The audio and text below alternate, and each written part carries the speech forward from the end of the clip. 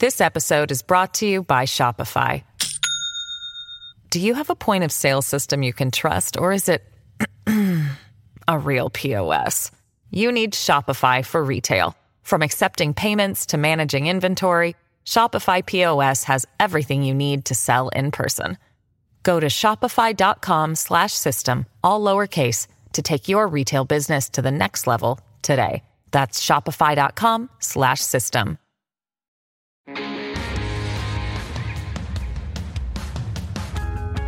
Hi, everybody. I'm John Donvan, host and moderator of Intelligence Squared U.S. Debates. For this episode, I got online with 4 debaters who argued it out over this resolution: the Electoral College has outlived its usefulness. This was a debate that we had originally planned to host with our partners at Northwestern Law School in Chicago. We were going to do it at the law school. Obviously, that did not happen. What did happen was that we had instead a great debate digitally on what has turned out to be an incredibly timely topic.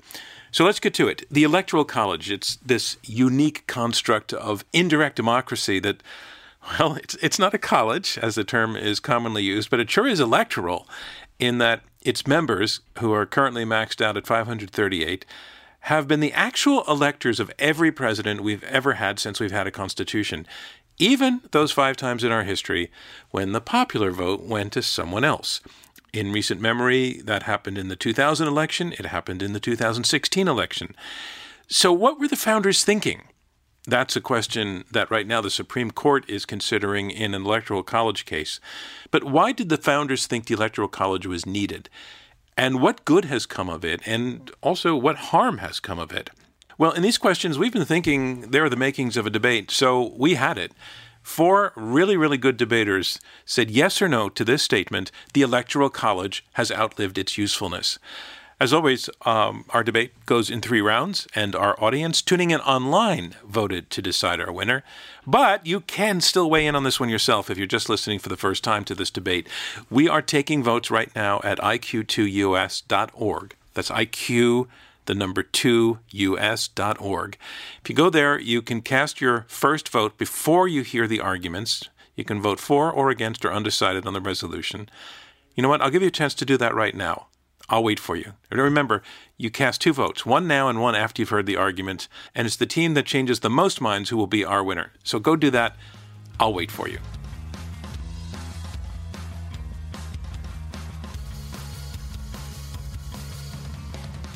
So let's meet our debaters. First up to speak for the resolution, the Electoral College has outlived its usefulness, Jamelle Bouie. Jamelle, thanks for joining us. Thank you for having me. Jamelle, you are a New York Times columnist and a political analyst for CBS News. You are also an alumnus of our series, so it's great to have you back. Also arguing on your team for the resolution, I want to say hello to Kate Shaw. Kate, welcome to Intelligence Squared. Hey, John. Thanks so much for having me. And you're a professor at the Cardozo School of Law and co-director of the Florsheimmer Center for Constitutional Democracy. You're also a host of the very popular law podcast, Strict Scrutiny. So that's the team arguing for the resolution. The Electoral College has outlived its usefulness. Now let's meet the team arguing against that very resolution. First, let's say hello to Tara Ross. Tara, welcome to Intelligence Squared. Hi, John. Thanks for having us. It's great to have you with us. I want folks to know that you are the author of a lot of books about the Electoral College, including Why We Need the Electoral College. You're also a former lawyer and editor of the Texas Review of Law and Politics. And your partner, I want to welcome also to Intelligence Squared, Bradley Smith. Bradley, hi, welcome to Intelligence Squared. Hi, thanks, John. Pleasure to be here.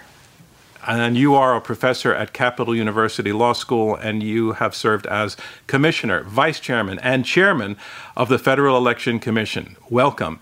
I want everybody to know that, as always, our debate will go in 3 rounds, and then you, those folks out in the world, our online audience, get to vote to decide who the winner is. All right, I think we are ready to move on to round 1, opening statements from each debater in turn. Those statements will be 4 minutes each. Our resolution is the Electoral College has outlived its usefulness. And here, first up to speak for that resolution, Jamelle Bouie, columnist for the New York Times. Jamelle, your time starts right now. I'm going to begin with a discussion of how we got to the Electoral College in the first place. And the key thing I want everyone to understand is that the Electoral College that we have, the one we will use in November's election, is that not actually the one that was ratified in 1788. That Electoral College fell out of use very quickly, and what we have is essentially an extra constitutional mechanism to deal with the exiges of politics as they developed. From the beginning of the Constitutional Convention, and specifically when they began thinking about the national executive, the delegates were trying to balance essentially four competing things when it came to how to choose a national executive. They wanted a voice for the people. They wanted fair representation for slave states. They wanted independence from the legislature. And they had to deal with the very simple question of how do you actually choose a national executive in a big, large, diverse country. They cycled through a few things. Several delegates, including James Madison, proposed popular election. Others proposed choosing from the Congress. But by the time they came to a conclusion, which was at the very last minute of the convention, they decided they would do this elector-based system, that each state would choose electors who would gather together as a kind of Congress that would filter through candidates. Whoever won the majority of electors would become president, runner-up vice president, and if there was no winner, it'd go to the House, who would choose on the basis of the delegations. No one was really entirely satisfied with this when they came to the conclusion, but everyone expected more or less that the president of the convention, George Washington, would become the first chief executive, and this was a straightforward way to get George Washington to become president of the United States. So no one was really too worried about it. There was debate over it during the ratification debates, but it wasn't a big sticking point. No one was too worried about mob rule in these discussions. They weren't worried about excessive democracy. Usually when the founders talked about democracy, they were talking about Athenian-style direct assemblies, not representative elections. So it works in 1789 and 1792. And then to choose Washington, and then it promptly falls apart. 1796 is highly contested. 1800 is famously contested because Aaron Burr and Thomas Jefferson get the same number of electoral votes, and this ends up, nearly tearing the country apart. And the 12th Amendment is passed to ensure that electors can choose a president and a vice president on separate ballots and to avoid a repeat of 1800. But by this point, this is key. By 1800, the idea of a non-partial body of people selecting a president is gone. We have partisanship, we have political parties, we have partisan electors, you have the expectation that they will choose on a partisan basis. And so at that point, the Electoral College, as designed, has basically outlived its usefulness. It's gone within 15 years. And what emerges, the winner-take-all system, it's highly partisan electoral choices, is basically an attempt to get around the conditions of American politics at the time. Surviving founders lament this, and even Madison calls for a constitutional amendment to get rid of winner-take-all at the very least. And by the close of the 19th century, we've had several Electoral College misfires, or misfires of this new strange system we've devised. And there is an emerging consensus that we should do something different. My debate partner will talk about the Electoral College as it developed in the 20th century and the problems associated with it. Thank you. Thank you, Jamelle Bouie. And now we move the argument over to the other side, arguing against the resolution that the Electoral College has outlived its usefulness. I want to once again welcome Tara Ross. She is author of Why We Need the Electoral College. Tara, the screen is yours. So I'm going to start with a story that might surprise everybody. In the late 1960s and early 1970s, civil rights leaders came out enthusiastically in favor of the Electoral College. Now, this was no token gesture of support. They wrote editorials. They testified before Congress. In general, they seemed terrified that if the Electoral College were to go away, racial minorities would be harmed. In fact, National Urban League President Vernon Jordan defended the Electoral College, saying, take away the Electoral College and the importance of that black vote melts away. Blacks, instead of being crucial to victory in major states, simply become 10% of the total electorate with reduced impact. So he and other civil rights leaders noted the benefits that go unappreciated today. First, he noted that third parties cannot gain too big of a foothold with the Electoral College. Now, maybe you're not too happy about that because we all sometimes get frustrated with our two choices. But the good side is that extremists cannot have too much of an influence on our election. In particular, the civil rights leaders noted that segregationist George Wallace in 1968 was unable to get a foothold. They noted other benefits as well. They noted that the concentration of minority voters in certain large urban areas can be an advantage. Jordan called this the empathy factor. Those who live in the same city tend to have shared concerns, so the result tends to be coalition building within cities across racial and other lines that might normally divide us. Those coalitions can swing a large metro area and thus the state. But the beauty of the Electoral College is that it balances us in so many ways. So while urban areas may have disproportionate power in some parts of the country, in other parts of the country, rural and small states can make a big difference. And this is because of how electors are allocated, partly based on population and partly based on one state, one vote. So we have a balance. And the result of this, historically speaking, has been that we have encouraged presidential candidates to build coalitions. You can't win if you're catering to one region or one type of voter or one special interest group. Those who do the best in the Electoral College have done the best job of coalition building. Historically, those who do a terrible job tend to fail. So the virtual audience is looking at me and saying, but Tara, that's ridiculous. Look how divided and angry we are. I agree. We are in a bad place. Both parties are broken. Nobody's doing a great job of coalition building, and it's not pretty. But the good news is we have been here before. We were here in the years after the Civil War, stark division between North and South, lots of anger and division and upset. But the Electoral College helped us. And the reason it helped us is because it was unproductive to stay in that place. Democrats could not win with only their safe areas. They simply did not have enough safe areas. By contrast, Republicans could win with only their safe areas, but just barely. If they lost even one part of the country or one state, then they would lose the presidency to the Democrats. So over time, the incentives were to reach out to people that weren't like you, to learn about people in the middle and to build coalitions. And in fact, by the 1930s, the Democrats were winning in repeated landslides, as we know. So I would just encourage everybody to remember that the Electoral College helps us today. When we are our most angry and our most divided, it's actually when we need the Electoral College the most, because it reminds us to come together as Americans and to reach a hand across the aisle to those who aren't entirely like us. So I would urge everyone to vote against the motion. The Electoral College still serves us today. Tara Ross, former lawyer and editor of the Texas Review of Law and Politics. Thank you very much, Tara.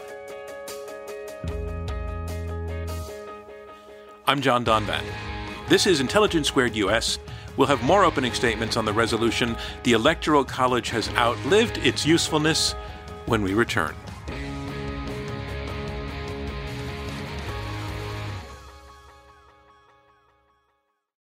This episode is brought to you by Shopify.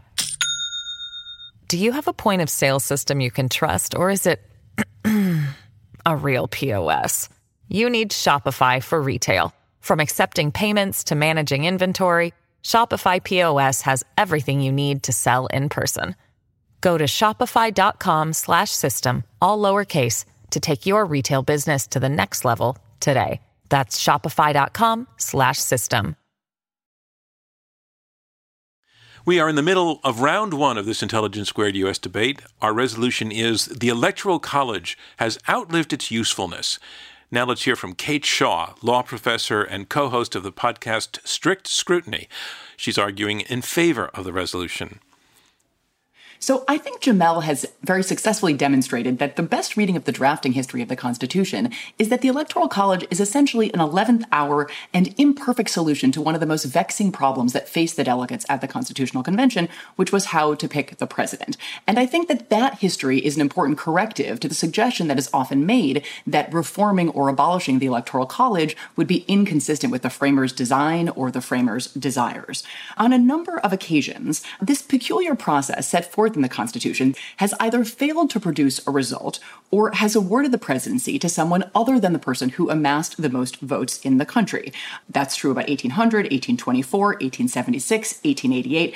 All are failures of different sorts, but let me fast forward a little bit to more recent examples with which people might be familiar, 2000 and 2016. So in the year 2000, of course, George W. Bush wins the presidency narrowly with 271 electoral votes to Al Gore's 266, although losing the popular vote by about 500,000. Of course, in 2016, 16 years later, Donald Trump wins a decisive electoral college victory over Hillary Clinton while losing the popular vote by nearly 3 million. And, standing alone, no single incident is a complete indictment of the electoral college. But this is an exceptionally high rate of error and rate of malfunction for something as consequential as the selection of the U.S. president. And I think that is especially true because we now have some political scientists predicting that we are at an increased likelihood of a recurrence of this kind of divergence between the popular vote on the one hand and the electoral college outcome on the other. So let me turn briefly to current practice. So the Constitution gives each state the power to choose electors in such manner as the legislature thereof may direct. In the early days, actually, state legislatures themselves sometimes picked electors and various other experiments were undertaken. But relatively quickly, every state allowed its voters to choose its electors. And since about the mid-19th century, most states have awarded all of their electoral votes to the winner of the state's popular vote. Today, 48 states use what's known as the winner-take-all scheme, with Maine and Nebraska differing slightly. And so these developments, people picking their electors and then the electors casting their votes to align with the votes of the state's voters, have occurred as we have marched in other ways toward a more inclusive democracy with the 15th and the 19th Amendments and the direct election of United States senators. But the Electoral College system, as it has developed, which of course diverges quite significantly from the originally designed scheme, has also had some deeply troubling consequences. And in particular, the winner-take-all character of this scheme means that today only a handful of states matter in selecting the president. And those are states with closely divided electorates, so-called purple states. So very blue states like New York or California, very red states like Alabama or Mississippi are utterly irrelevant and thus erased from the single most important election in the country. Instead, a handful of states, maybe up to a dozen, are the ones that choose the president. The states are random in a sense in that they just happen to have very closely divided electorates. But they also share certain features, and those features distort our politics. Their populations are older and more rural, and on average whiter than the country as a whole. Larry Lessig gives, as an example, the prevalence of debates about coal in the presidential election cycle, where 7 or 8 times as many Americans have jobs in the solar sector, and yet solar never comes up in presidential elections.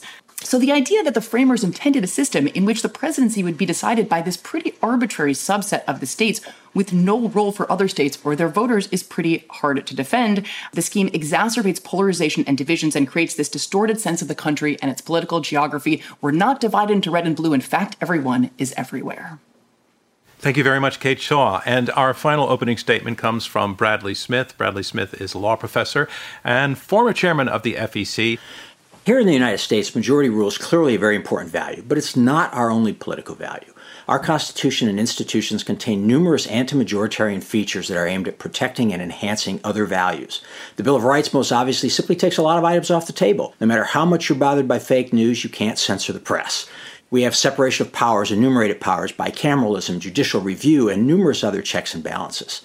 Many people forget that it's possible to win a majority of the U.S. Senate without winning a majority of the votes cast for senators. It's possible to win a majority of the U.S. House and to elect the Speaker, the second most powerful official in the country, without winning a total vote for the House of Representatives. Many people are also under the mistaken belief that the United States is somehow unique in this respect, that we're the only country where you can lose the popular vote and still be elected the chief executive. That's emphatically not true. In countries that use proportional representation, this happens when no candidate gains a majority, and then afterwards the various parties get together and they negotiate a coalition, and sometimes it's the winner of the popular vote, and sometimes it's not who heads up that coalition. And this has happened in recent decades or recent elections in Sweden, Norway, Germany, Israel, Italy, and other democracies. In other countries, such as the United States, chief executives can be elected outright without winning the popular vote. This happened in Japan in 2003. Since World War II, it's happened twice in Great Britain. It's happened twice in New Zealand. And it's also happened at least twice, not only in the United States, but in the other 3 democracies, great geographic democracies that span a continent or a subcontinent. That is India, Australia, and Canada. Have all of these countries got it wrong? I mean, our system is different, but the principle is the same. So are Kate and Jamel ready to condemn all of these other democracies for just getting it wrong? Now, saying that the Electoral College occasionally gives us a president who did not win the most popular votes is merely a statement of fact. It's not an argument. And to call such results misfires is to fail to understand why we have an Electoral College. The question is, why do most democracies, especially those spanning a continent, want a system that about once in every 12 elections, and that's what it's been in the United States, results in someone winning the chief executive's office without winning the popular vote? Let me suggest that our Electoral College recognizes that in a vast, incredibly diverse country such as ours, it matters how electoral majorities are created.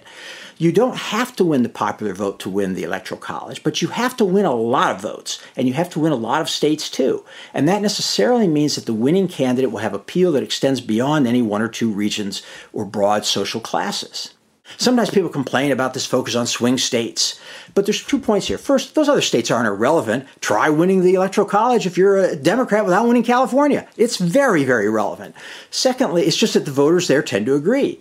Secondly, those states have tremendous diversity. There were 17 states in the last election that would have swung with less than a 5-point swing, right? That would have gone to the other candidate. Those include 3 of the 5 states with the highest white percentage of voters, but also 4 of 5 with the highest percentage of Hispanic voters and 3 of the 8 with the highest percentage of black voters.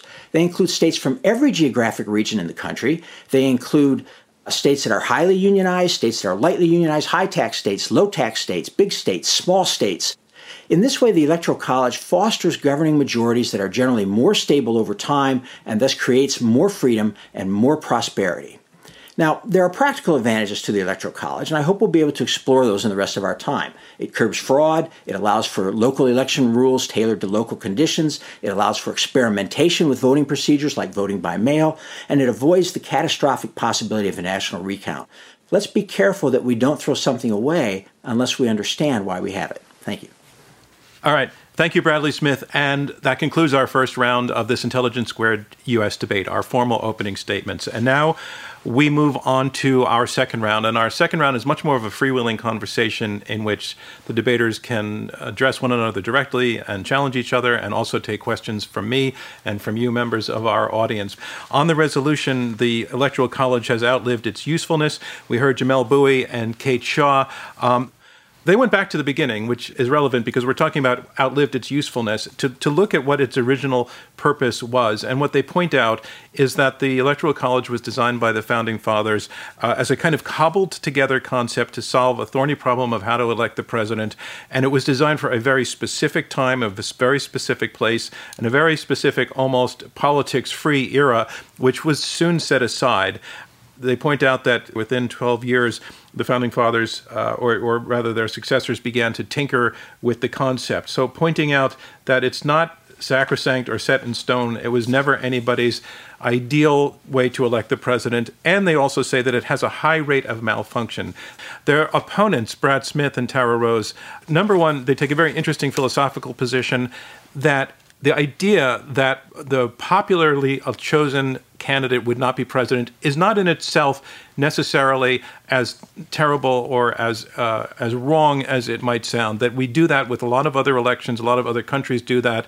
They further point out that there are practical advantages to having an electoral college, that it can be a bulwark against voter fraud, etc. And they talk also about its benefits in situations they cite specifically during the civil rights era, in which civil rights activists felt that the presence of the electoral college kept out extremist parties that would have been damaging to their interests. And they say that in a very important way, the Electoral College serves to keep relevant parts of the population that would be electorally irrelevant if the college were not there. I want to dig into some of this, but I really want to start with, Bradley, you made the statement that this notion that the candidate that most of the population chooses in an election, at least a plurality, if not a majority, not becoming the president, which seems to be the thing that most people, I think, at a sort of visceral level would find questionable or objectionable, is really not that problematic. And I want to take that to Jamelle Bouie first. Jamelle, what do you take of that point? It's an interesting point, but I think the problem with it is that Bradley's examples are fundamentally different than the kind of presidential governments we have here. That in these coalition governments, you can think of executive power as not necessarily being winner take all. It means that there's an extent to which that executive power is shared. in a system where executive power itself is not winner take all, in that kind of system, a party that does not win a plurality of the vote, but then forms a majority of the vote, but then forms a coalition with other parties to form a majority. That's just a completely different kind of scenario than we're talking about in the United States, where executive power is singular, where it's not tied to the legislature, where it is essentially winner take all, that there's only one president and only one party can occupy the presidency in practical terms.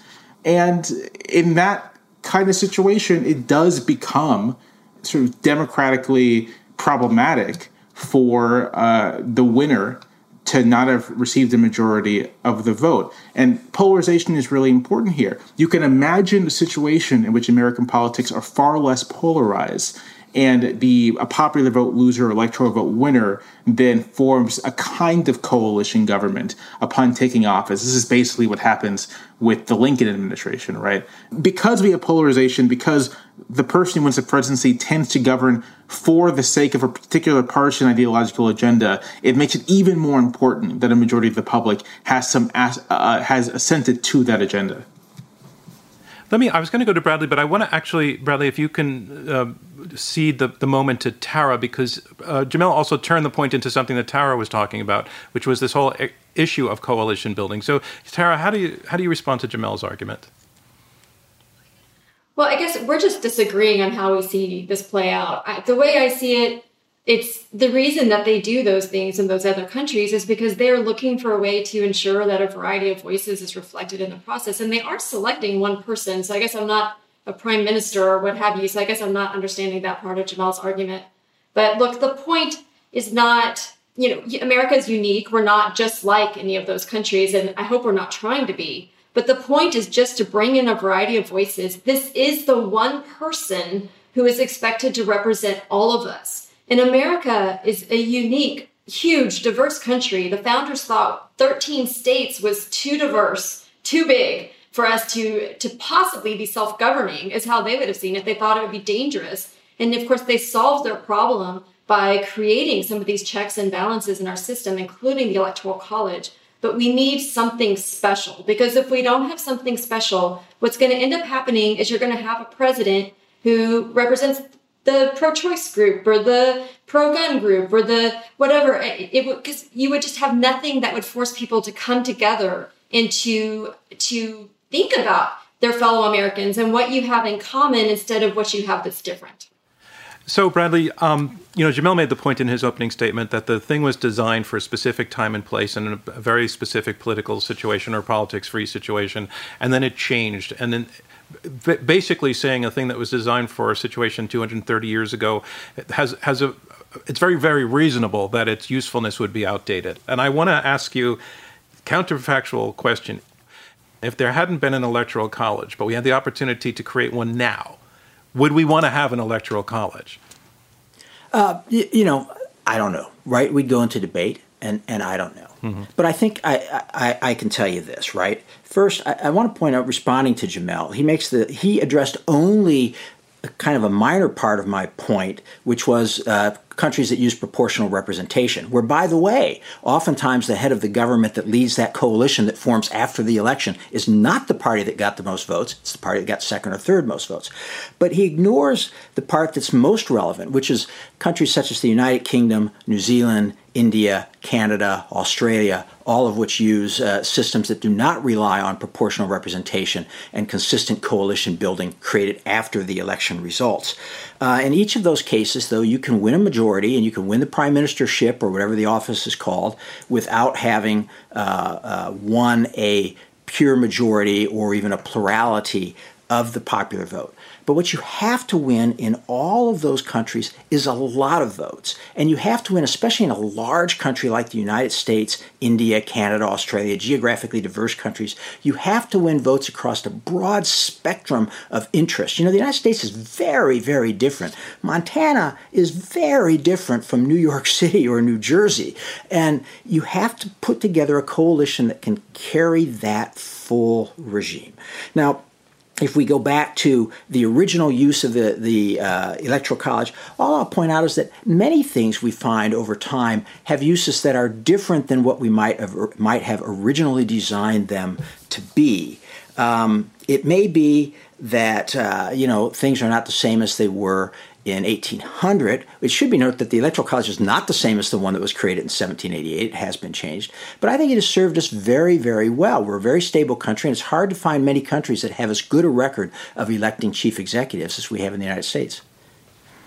So let me bring in Kate Shaw. And Kate, you were the person who cited put out the language there that the Electoral College has this high rate of malfunction, and your opponents dismissed the notion that there have been meaningful malfunctions. So dig into that point. Sure. I'd like to hear more about what you mean by a malfunction. What constitutes the system not working? And I think it ties back, actually, John, into your first question, which is there is this basic kind of political and moral intuition that the person who wins the most votes in an election ought to be the victor in that election.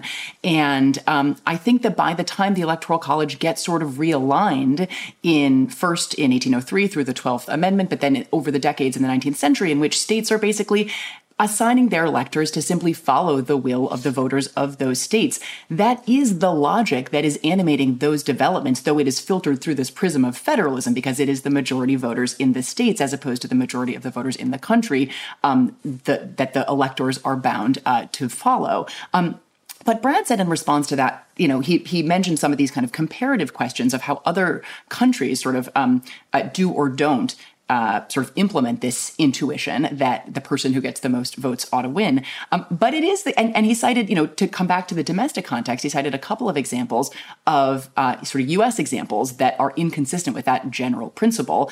And I think the two, of course, are the Senate, which, of course, in terms of sort of your national vote share, right, you, of course, could get the most votes in the country, right, in support of your political party and yet not control the United States Senate, right? The Senate does not hew to the basic logic of one person, one vote, right? Sort of basic political equality and majority rule.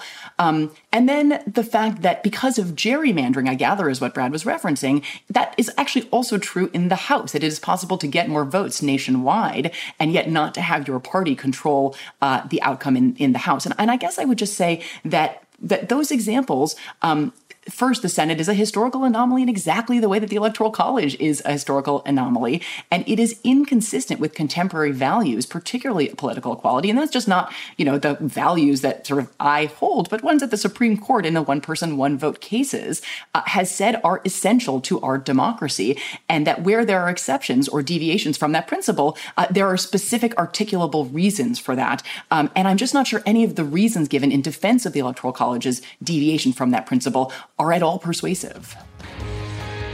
We'll be taking questions from the audience when we come back. I'm John Donvan, and this is Intelligence Squared US. We're in the middle of round 2 of this Intelligence Squared US debate. Now let's hear a question from the audience. Hi, my name is Emily Stewart. I'm a reporter at Vox. So one thing that happens to me sometimes when I write about the Electoral College is that I get readers writing me and saying, hey, if we abolish it, then what will happen is that only cities and blue states will get to decide elections. And my question is, how do you respond to those people that live in Nebraska or Wisconsin or states with that would have less of a say? Thanks, Emily, very much for your question. And I want to take that to Kate. What's your response to that? Yeah, I mean, I've heard that argument as well. I mean, as a matter of numbers, the 5 biggest cities in the country have something like 6% of the population. So I think there is this idea out there that if you went to a national popular vote, that literally candidates would go to 5 cities and those 5 cities would determine the fate of the rest of us. And that just doesn't track the numerical reality. Presidents would have to work hard in many more states than they currently work hard in to amass votes. Now, could they go to every rural county in every state? Of course not. But, you want to look at the way you run a real popular election across a broad geographic area. You have 50 laboratories, right? Governors have to win statewide. And do they just go to the 2 or 3 or 4 or 5 biggest cities in their states? Of course not. We all have to concede with some humility that we don't know precisely how a truly national presidential campaign would play out. But I do think it's easy to dismiss the suggestion that a few cities would run the show.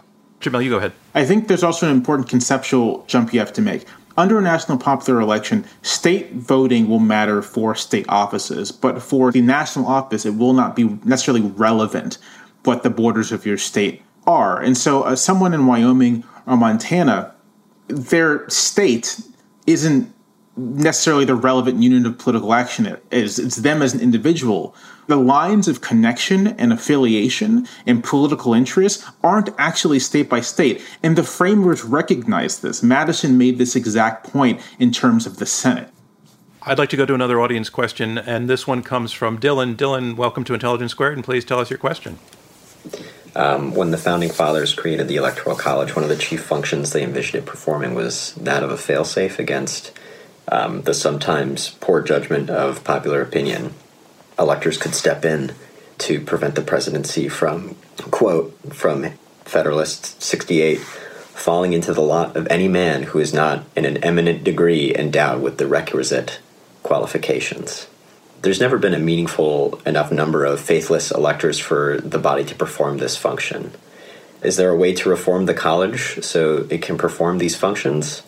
Or are there alternative constitutional arrangements that we could make to prevent unqualified candidates from succeeding?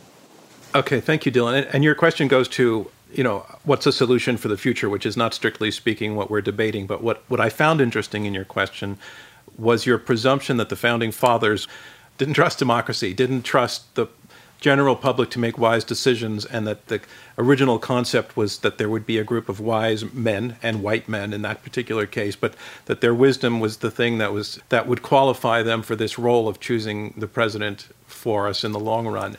Since we started a little bit going back to the beginning, I'd like to go to you, Bradley. That notion, I think, inherent in that, and I think Dylan likes the idea that the Electoral College was meant to protect us from irrational choices made by the public. And this is what the Supreme Court case is about now. They should be able to make choices based on their consciences rather than reflecting the popular will. This brings up a lot of different points, but I tend to think that, yes, they thought electors would use their judgment, but it would be very rare that you would want electors to go against the will of their state as expressed by their voters, right? A lot of people look at, for example, 2016 and think that they think that Donald Trump should not have been elected president and electors should have turned against him. Well, how would Trump's voters have reacted to that? What would that do toward a sense of how the country is operating? So I have generally been in favor of the notion that, in fact, electors are not bound, but at the same time, it would be very, very rare that you would want an elector to go against the understanding that people bring into the election that if my party or my candidate carries my state, that's how my electors are going to vote.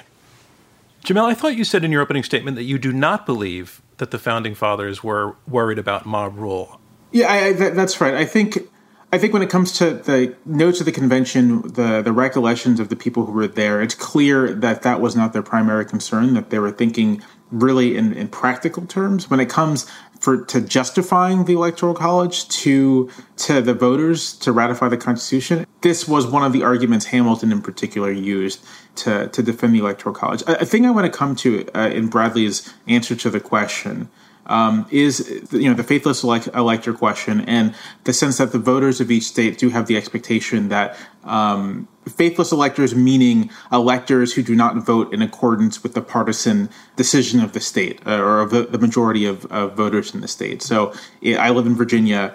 If Virginia votes for Joe Biden this November and one of Joe Biden's electors casts a vote for Donald Trump, that elector would be a faithless elector.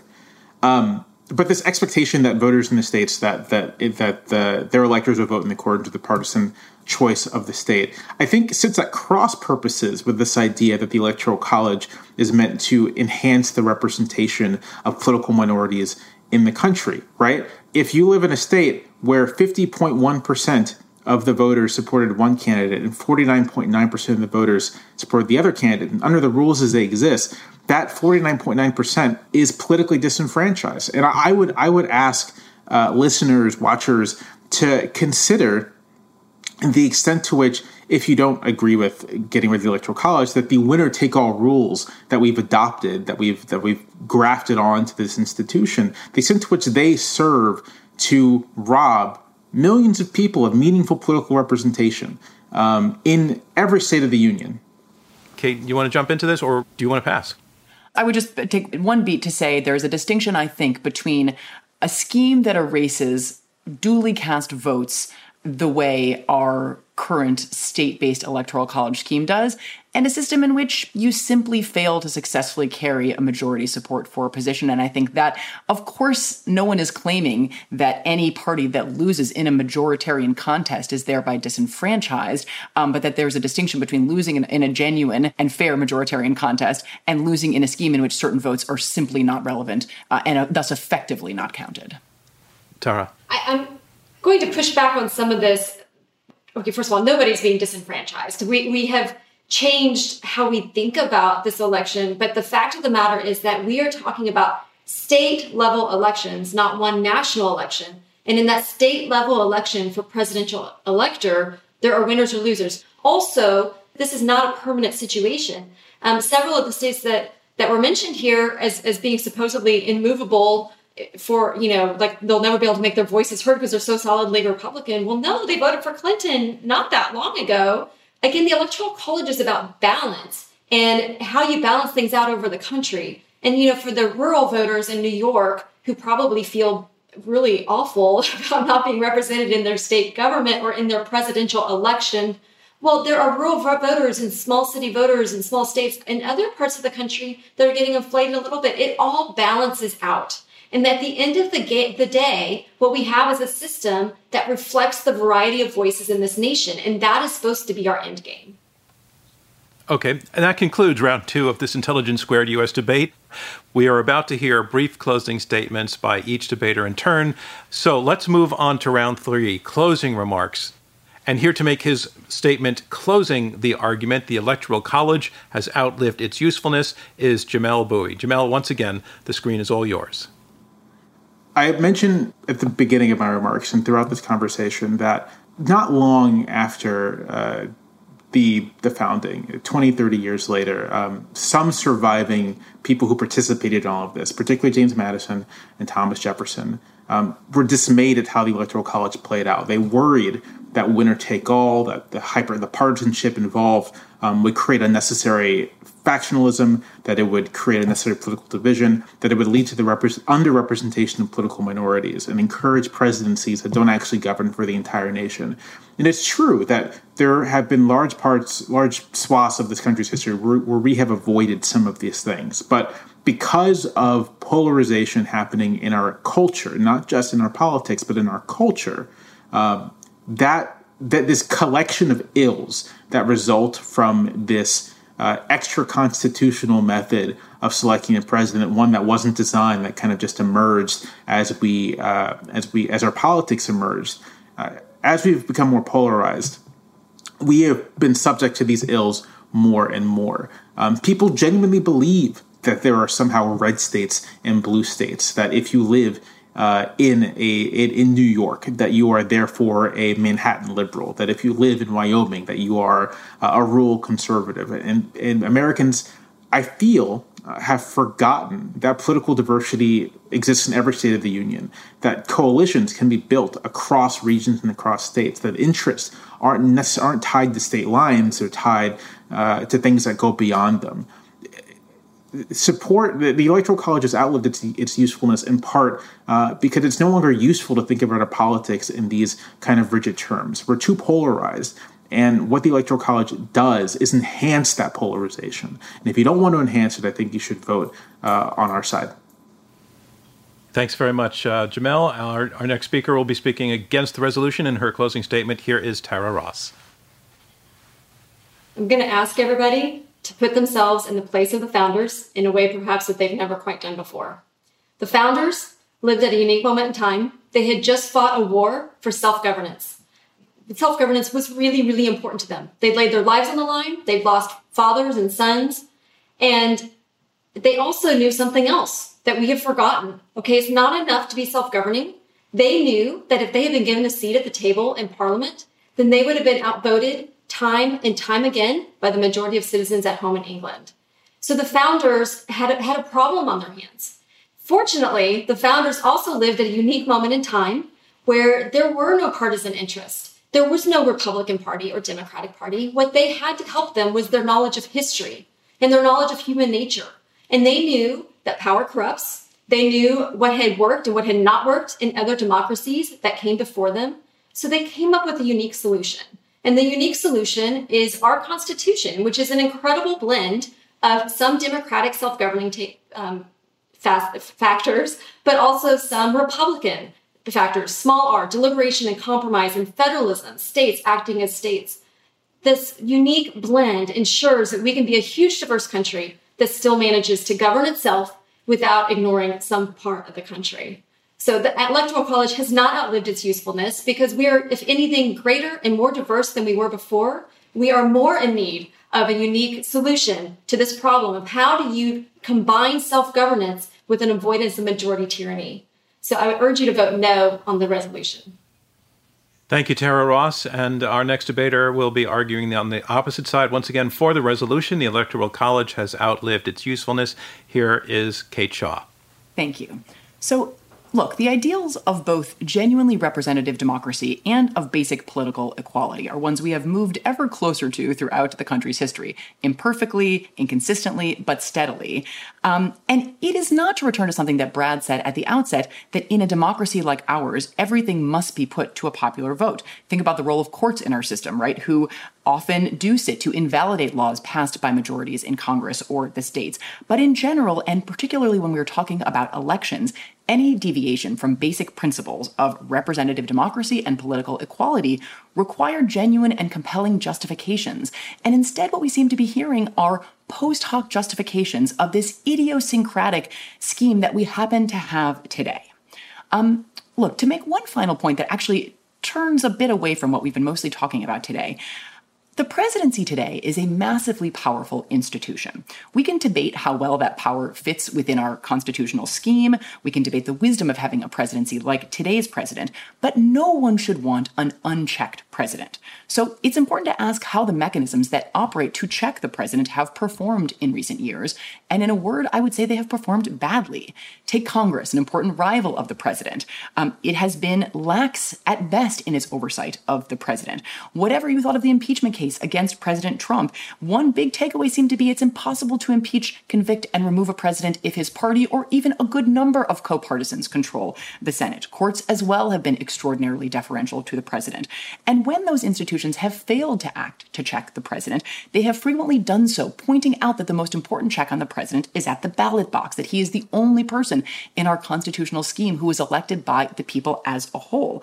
And so long as we have the Electoral College, that's actually not the system that we have. And if the ballot box isn't a real check on the president and none of these other checks operate, we actually don't have a president, we have a king. And that is about as far as you can get from the idea of America. So please, I urge you to vote yes on the resolution.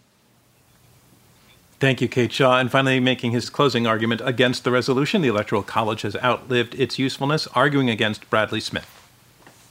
I want to thank everyone for watching. I want to thank Kate and Jamel for their thoughts. The great political scientist Walter Burns once said, "In all the years I have engaged on this issue, I have yet to encounter a critic of the Electoral College who argues that a president chosen by direct popular vote is likely to be a better president." The goal of our Constitution is good government, and the purpose of the Electoral College is to elect good presidents. We love to bash our presidents, and that's okay. It's a uniquely American thing to do. But if we set aside our partisanship and skepticism, we see that our list of chief executives is probably unrivaled by any country, save possibly the United Kingdom, which also allows the second-place finisher in the popular vote to win the prime minister's office. It's not just early presidents like Washington, Adams, Jefferson, Madison, Monroe, but mid-20th, 19th century presidents like Polk and Lincoln and Cleveland and McKinley, and 20th century presidents like Wilson and the Roosevelts and Coolidge, and in the post-war period, Truman and Ike and Kennedy and Reagan and G.W. Bush and Clinton and Obama. And while all of us will disagree with any number of them on policy, leaving that aside, that's a pretty distinguished group when it comes to raw executive talent. So I often hear an argument that goes something like this: if you could go back in time, would you adopt the Electoral College? My answer is simple. I kind of said it earlier. I don't really know what I would have done if I'd been a delegate to the Constitutional Convention, but I know this. If I were transported back in time to September of 1787 and watched the delegates walk out of Independence Hall, I hoped that I would have the good sense not to lecture the likes of Washington, Madison, Franklin, James Wilson, and Alexander Hamilton about how to structure a successful republic and how derelict they had been in not anointing direct election by plurality vote of the electorate as the sole legitimizing principle for a chief executive. We should not fear change, but when something has a long, distinguished pedigree and has created such a prosperous, free society as we live in, we should be very careful and humble before tossing it aside. So I urge people to vote no on this resolution. And remember, the Electoral College doesn't outlive its usefulness just because our favorite son hasn't won a couple of elections. Thanks very much, Bradley Smith. And that concludes round 3 of our Intelligence Squared debate.